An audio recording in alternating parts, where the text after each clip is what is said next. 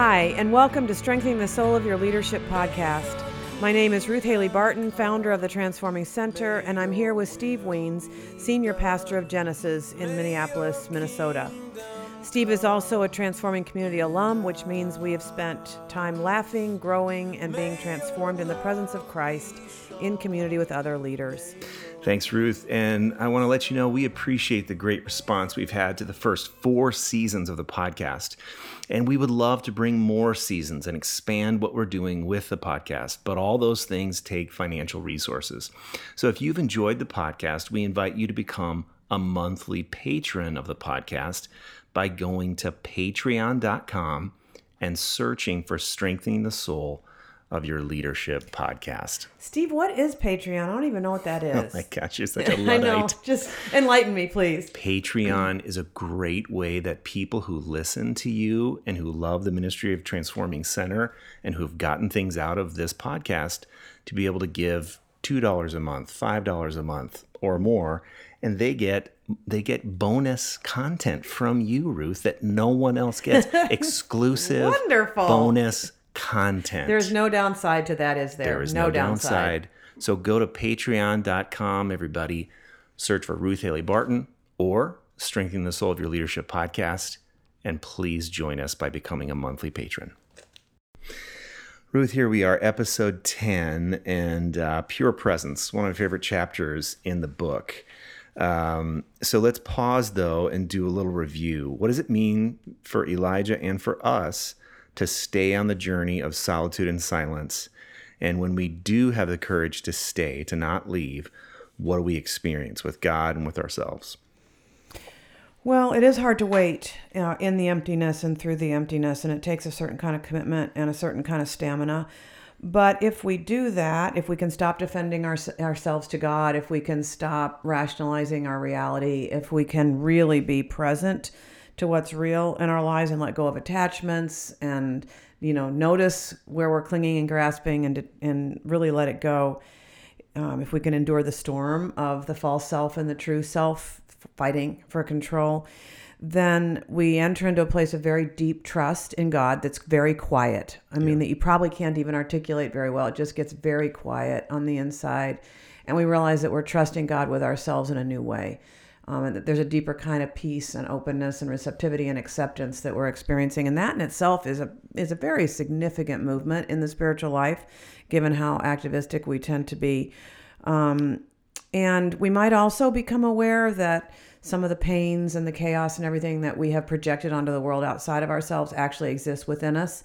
And so in the quiet, we continue to sit and allow that inner chaos now that we're aware of to settle. So there's still the need to stay with it, to not run, and to let the chaos, the jar of river water that's all shaken up, to continue to let it to settle. And now we're more aware of the fact that it's inside. It's not out there anymore. We can't blame it on the culture. We can't blame it on our church. Can't blame it on our family. We can't blame it on anything else except that that's what's true within us. And so we just allow it to settle even more deeply. And also we might become aware of just this desperate desire now for healing, for communion with God, for quiet and peace on the inside. And we are willing to do anything to get it. So sit as long as we need to or whatever, but we are no longer as attached to what goes on in the external world, and our longing for healing and communion and love and experience with God becomes paramount and ultimate in our lives. It's a great place to get to, I will say, because now we know what we really want. We're no longer so driven.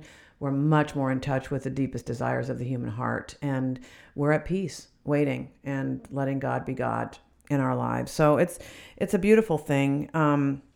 We realize that we can't go back to the kind of drivenness that we have allowed to be a motivating force in our lives. And so we don't know exactly what the future is. We haven't gotten to that, place of experiencing the presence of God yet, but we're also not willing to go back. And so there's a peace in this place, even though we're recognizing that the chaos is within and not without. And it's an important movement in the spiritual life.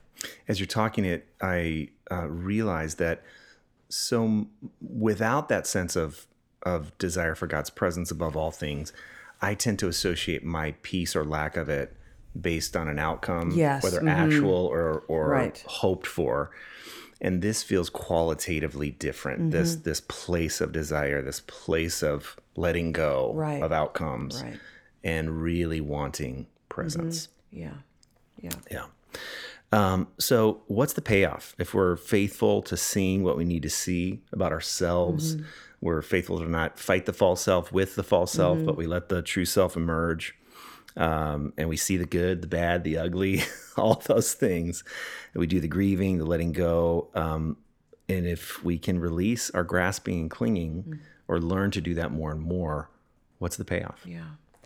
Well, Elijah's story shows it to us in a very beautiful experience that Elijah has, that when he stands firm and doesn't run from the chaos, the earthquake, the wind, and the fire, it says that it is followed by the sound of sheer silence. Now, different scripture translations struggle to interpret what is actually happening here. So there are several different translations of what's happening in this moment. One translation says there's a sound of a gentle whisper. Another translation says that there is a sound of sheer silence. Another says that there's a sound of a gentle blowing. Isn't that interesting? Yeah. That the translations really struggle to capture what is happening here. Yeah. But when we look at Elijah's response to this moment, we know what's happening. What's happening is that he is experiencing the pure presence of God, and that in that presence, the human being doesn't really know what to do. Yeah. But what Elijah does is he goes to the entrance of the cave, and it says that he wraps his face in his mantle, which in that culture was a sign of reverence in the presence of deity. So we know that Elijah knows that he is in the presence of deity, and that wrapping his face in his mantle and just standing there very, very still is his response to being in the presence and being reverent in the presence. And also realizing that when you're in the presence and you know you're in the presence, there's nothing to do. Yeah. You can't capture it in words. You can't respond to it in words. The body tells you what to do. And in this case, the wrapping of his face in the mantle, or it could be falling on the ground and laying oneself face down in God's presence, that there are no words for what happens. And that's why words fail. And that's why words struggle. But we know that Elijah knew he was in the presence now, that once he had let that chaos settle in that sound of sheer silence, this was a very different kind of silence now. It wasn't a silence of emptiness and despair and desperation, but now this is a silence that is full, and it's full of the presence of God. And when we experience ourselves, and the emphasis is on experience right there. This is not about head knowledge. Right. This is about experience. Full body knowing that when we find ourselves in the presence and we know that's where we are, that we're just able to be in that presence reverently and openly and receptively without even trying to do anything human with it. It's a very, very powerful moment in the life of Elijah. And I believe it is a picture of what happens for us as well. That when we have stayed, when we have refused to run, when the chaos has settled, I love the fact that settling that happens in Elijah's life actually corresponds really clearly to the metaphor my own spiritual director used. The jar of river water that has now been sitting still long enough for the sediment to settle and the water that can become clear, then all of a sudden we really know where we are. We are in the presence. Yeah. Yeah. It also makes me think of the Psalm 131 picture. Right. Of the baby resting, who's just resting now in the presence. The rosy cheeks and all kind of drunk with milk and that's right. asleep but not asleep, maybe looking. Maybe cuddling into your neck like you described with your own son. What is it like? I mean, you started to talk about it. Say more. Give us a taste of what you think Elijah experienced in terms of rest, a new kind of rest. We've talked about rest for the body, rest for the mind, rest for the soul. But remember, Jezebel, as far as we know, is still searching for him. Right. Israel still got all the problems going on. They're worshiping other gods.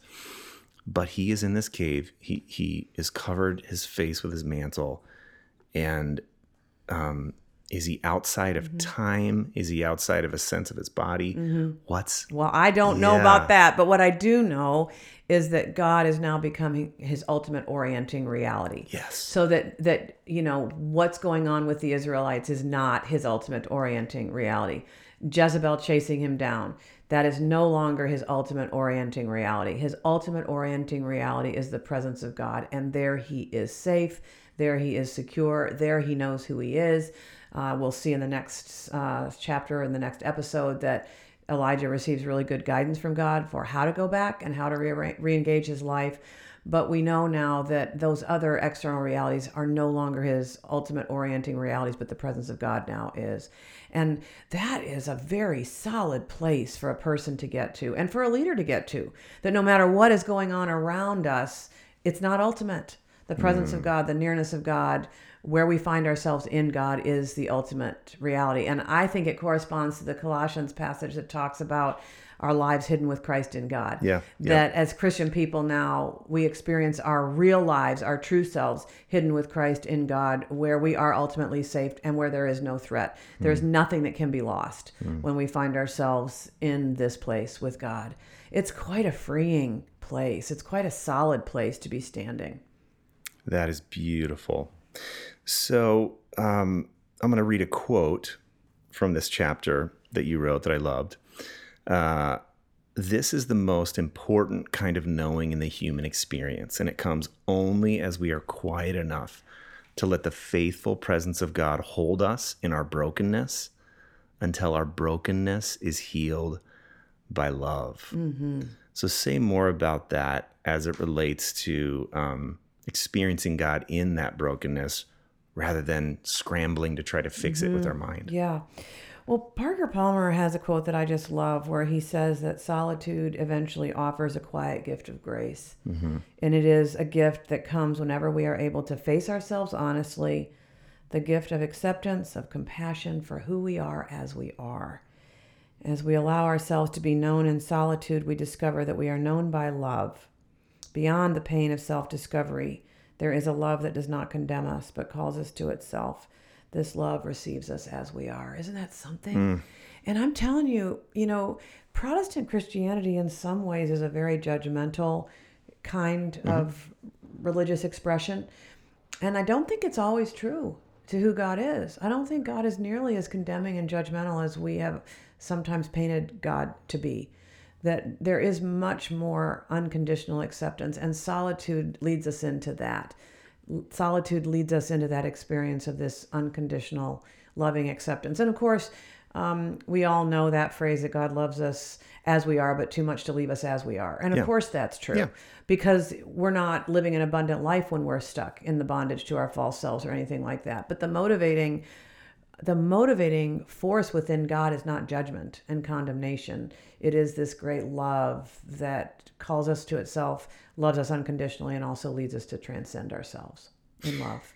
Well, I think for our Catholic brothers and sisters who are listening, one of the things I love about Catholic theology is they don't separate justification and sanctification, whereas Protestants really felt the need to say, no, you're justified because God looks at you and sees Jesus. And there's something beautiful about that and even graceful about that. And then you do the work of sanctification.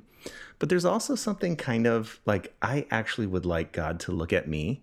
Right. And because of some mysterious atoning work that Jesus did, he loves me and he accepts me and he justifies me.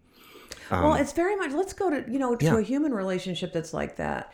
I mean, the relationship that a parent has with their child is very much like that. That if you are a good loving parent, you accept your children unconditionally, and you see them in their potential as well as in the place that they are currently, and you see what they might be able to become. And a loving parent is present to what is in the child, as opposed to always working so hard to change them. I mean, that's the way I experience it, just how deeply I want to accept my children and see them as they are and have them experience unconditional love and acceptance with me, even while at the same time, my role as a parent is to always foster their growth and their becoming who they can be, I mean, that's where I kind of locate. God is a better loving parent than I am, or that you are. And all of that's present with God relative to us. The other thing is, God is profoundly beyond time. Right. So God doesn't just see us as we are now. God in every moment is seeing us as we are and as we will be and who we can be and who we're becoming. It's all one to God because God is beyond time in some way that we can't fully understand. It's not quite so linear with God, I don't think. Good point. I love that.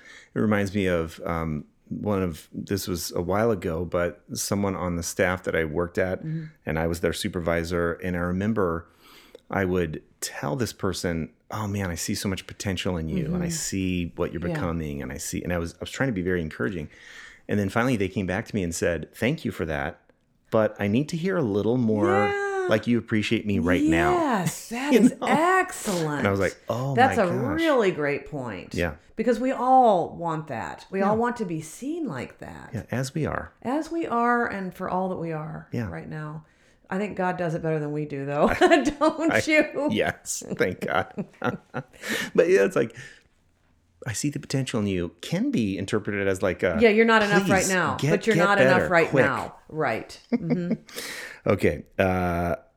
So we talked quite a bit about the false self and the true self. And I wonder if, as we're in this place and God is meeting us, here's my question. Does God see the false self, or does God only see the true self? And maybe it doesn't matter. Steve, you asked me questions that I can't possibly know. I don't know what God sees. You're exactly the person to answer this question. Yes. That's always my answer. Yes. You're exactly the person to answer this question. Yeah. So I think probably God does see it, but sees it as sort of a husk. Now that's one of the ways that the folks in the Centering Prayer movement would talk about the false self being a husk, an empty husk that isn't who we really are, but it is there. You know, it is there, and God's loving desire towards us is that we could leave the empty husk behind and live as that, you know, grain of wheat that has fallen into the ground and died so that it can emerge as life, you know? Yeah. Oh, see, you just did. And you did it in like 30 seconds. Yeah, well. Brennan Manning, in his book, Obvious Child, I think, writes a letter to his false self, thanking the false self for doing what he could never do as a child, protecting him. Right. And so there's this gratitude for the false self. But then there was a letting go. There was and now I don't need you anymore. That seems like the kind of place that Elijah is moving into at this point. Yes, absolutely. Yeah. And you see it, you know, moving us beyond being overly concerned about the external threats, about the things that we've been afraid of, the primal anxieties that we haven't been able to manage. Yeah. It moves us beyond that. Beautiful. Okay, last question, Ruth, before we get to the practice. I have to be honest, when we get to this part of the story, when Elijah experiences God in that pure, still place, I have to acknowledge I feel a little jealous. And I feel like it's been a long time since I've had that kind of experience. And I'm trying to just notice that without judging it too much. What am I doing wrong? I'm not going to ask that question, but what questions, just questions, what questions would you ask a person like me who might be feeling that kind of thing in this place? Well, I mean, the first thing I might ask is about the practice, you know, one's practice of solitude and silence. Is there enough time and space for this kind of encounter? Yeah.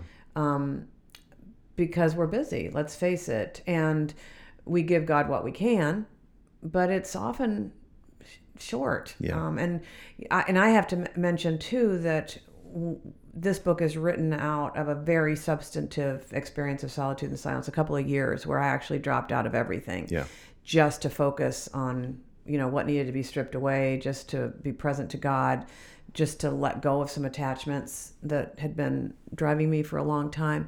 And I will say that there was an intimacy during that 2 years that it's harder to find in the same way when I'm only able to give God the shorter periods of time, give God and give my own soul the shorter periods of time. Now, there have also been times since then, because it's been 15 years now, when I've been able to set aside extended periods of time, like an 8-day retreat. We'll talk about that in the next season. And I have had those encounters again. So I will say that what we experience with God is sometimes a function of time and how much time we're able to give it, only because our inner chaos settles and our human attachments and grasping and clinging and all those things that we're so attached to right now do have a chance to fall away, and we do have a chance to experience this ultimate orienting reality. And I think Elijah's story shows us that there is a function of time, as it has to do with solitude and silence.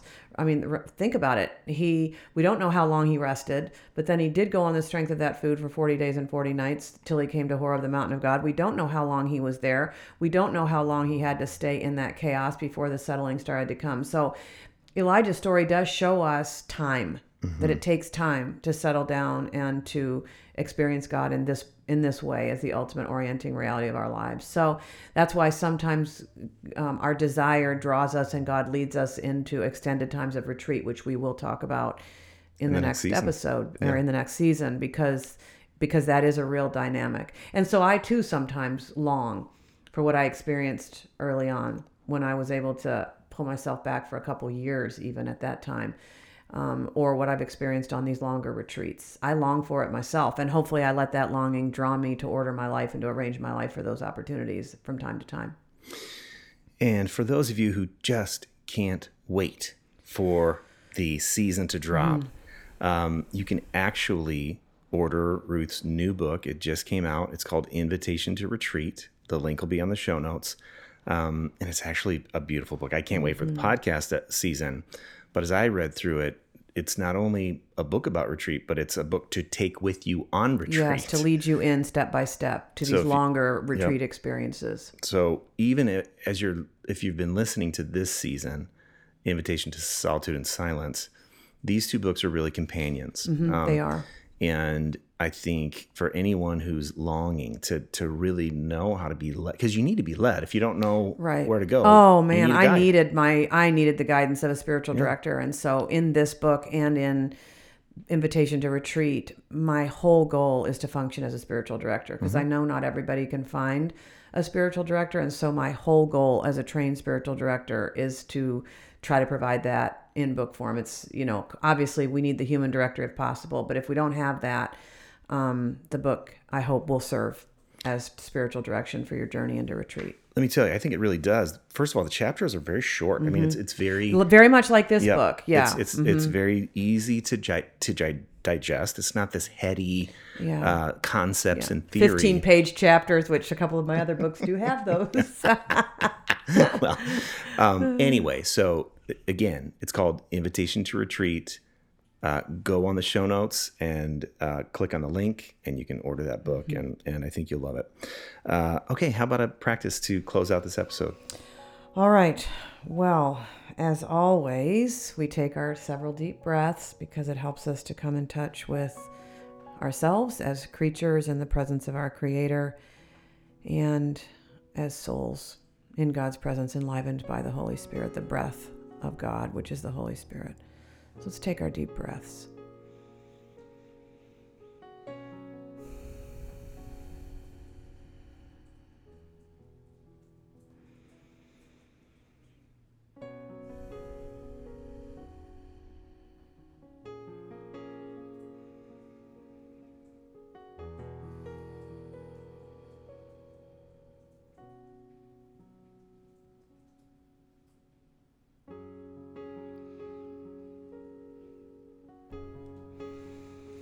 So I pray you're starting to enjoy this breathing, and that in the breathing you find yourself letting so many other cares and concerns fall away. You're able to just be present with what God is doing within you. So as we're quiet in God's presence today, continue to reflect on God's question at the end of the last episode. What are you doing here? And add your own name to it. So what are you doing here, Steve? What are you doing here, Ruth? And as you sit with that question, is there any awareness that comes to you as you're with that question? Any new awareness? Any area of your life where God is illuminating your need to be transformed, where you're more in touch with your clinging and grasping and how you've allowed other aspects of life other than God to become your ultimate orienting reality? Notice the places where you've resonated with what we've described here. The places where you're becoming aware of clinging and grasping, where you're aware of the false self that now needs to fall away. Maybe there's even a little bit of anxiety about not knowing who you'll be if you allow the false self stuff to fall away, but just notice the anxiety and do it anyway. let it fall away. Maybe you're at the point of desperation where you realize that what most needs to be done, you've not been able to do.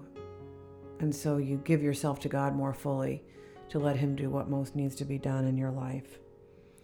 You might even be experiencing what Elijah experienced in terms of that pure presence, where you are now knowing and experiencing the presence of God as your ultimate orienting reality, and you hardly know what to do. But in all of these cases, what we do is to just stay and not run and not distract ourselves. We just stay with whatever it is that we're experiencing today, knowing that God has this uncanny ability to do what is most needed. So like Elijah, we allow our body to express reverence as we're in the presence, and we just stay with it.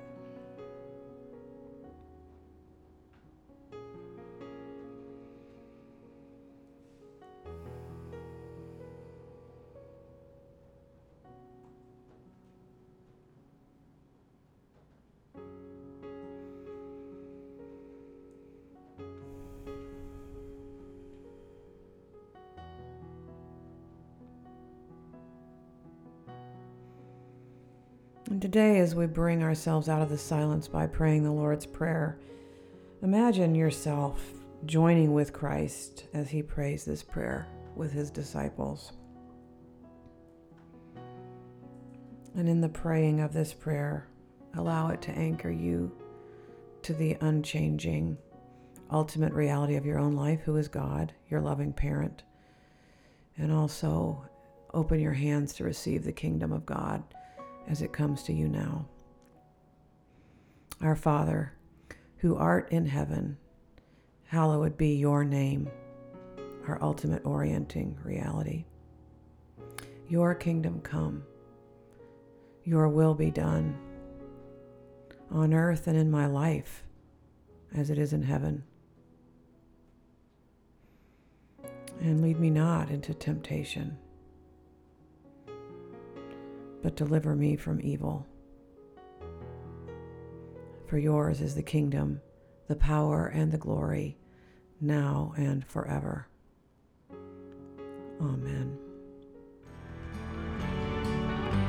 Thanks so much for listening today. We know there are thousands of podcasts to choose from, and we are grateful you spent the last 30 minutes with us.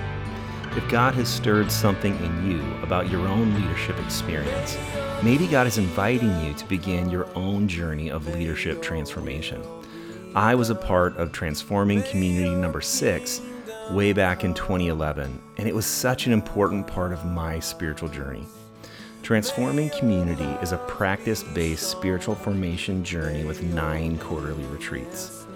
The Transforming Community is designed to integrate your spirituality and leadership, helping you reclaim practices and experiences spiritual seekers down through the ages have used to open themselves to God's transforming work. Also, if you've enjoyed the podcast, we would love to hear from you, and there are 3 ways that you can respond. One is going to patreon.com, search for Strengthening the Soul of Your Leadership podcast, and you can become a monthly patron at various levels. Second is that you can share your favorite episode with friends. And third is you can go onto iTunes and leave a rating and review. To find out more about the Transforming Community experience or to apply, go to transformingcenter.org.